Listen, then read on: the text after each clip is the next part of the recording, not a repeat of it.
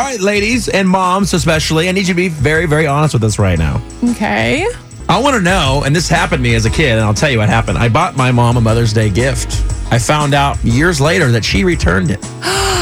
And you would think any mom would not return a gift because it's from their child. Right. Something and they love happened. every gift. Right. Oh, my gosh. Thank you so much, little JR. I really needed this. I needed Mommy this. loves you. Now, it was a pair of boots, so I found out the size was wrong. Oh. And that's my dad's fault because he's the one that took me to buy these. Way to go, this gift. Dad. Exactly.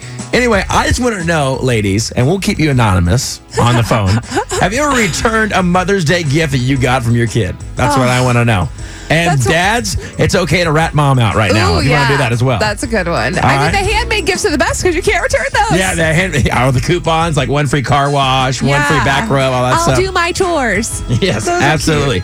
We want to know right now, 470-5299. Have you ever had something like this happen? My dad swears that my mom wanted a rotisserie one year, like a big giant one. Sure. You put turkeys and all this stuff in, and he got her this giant rotisserie, and I remember her face opening it up, and she was like, "Oh, thank you." And he was like, honey, if you don't like it, you can return it. And she's like, "No, this is great. I can make the turkey for Thanksgiving." And she was like super unimpressed, and she's so sweet. She acted like she loved it. So it sat in our garage for like 2 or 3 years, unused. And then 1 year for Christmas, my dad rewrapped it and re-gifted it to her. No, he didn't. Swear. And she was just like, Come on. Thanks again.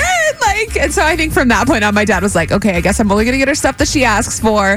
Like, guys just try to be like practical. I feel like they go into a store and they're like, oh, she would like that. I'll take it. Well, the other thing is it the rule you stay away from cooking appliances and stuff like that, Yeah, and also exercise equipment. You stay away from all that vacuums, stuff. unless she wants a vacuum. Absolutely, and that's you know what? If she wants a vacuum, I'm still not doing a surprise where I go, we can go buy a vacuum together. Yeah, because I want you to actually say that, buy that right there, because I'm not having you unwrap something. Yeah, that's smart. Oh, that's hilarious. All right, Rachel, have you ever returned a Mother's Day gift? I did. So this year, my boys have informed me that they're taking away one of my holidays, which is my birthday. They're going to combine birthday and Mother's Day together because I am getting too expensive. Oh, heck no. Whatever. You raise them. Like, You're allowed.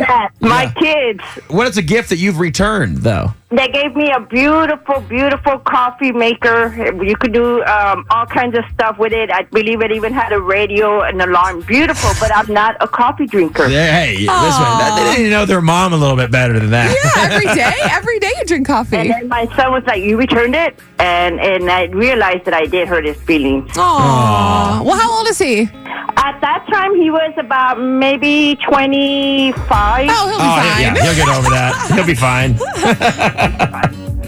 Hey, thanks for calling. Sure. All right, bye-bye. Bye-bye. Oh, man. Good stuff right there. It's going to be a good Mother's Day. Yeah, absolutely. So think carefully what you're going to get your mom and make sure you do get her a gift. And don't combine her birthday and Mother's Day. Yeah. That's trouble. It's Y100. Good morning.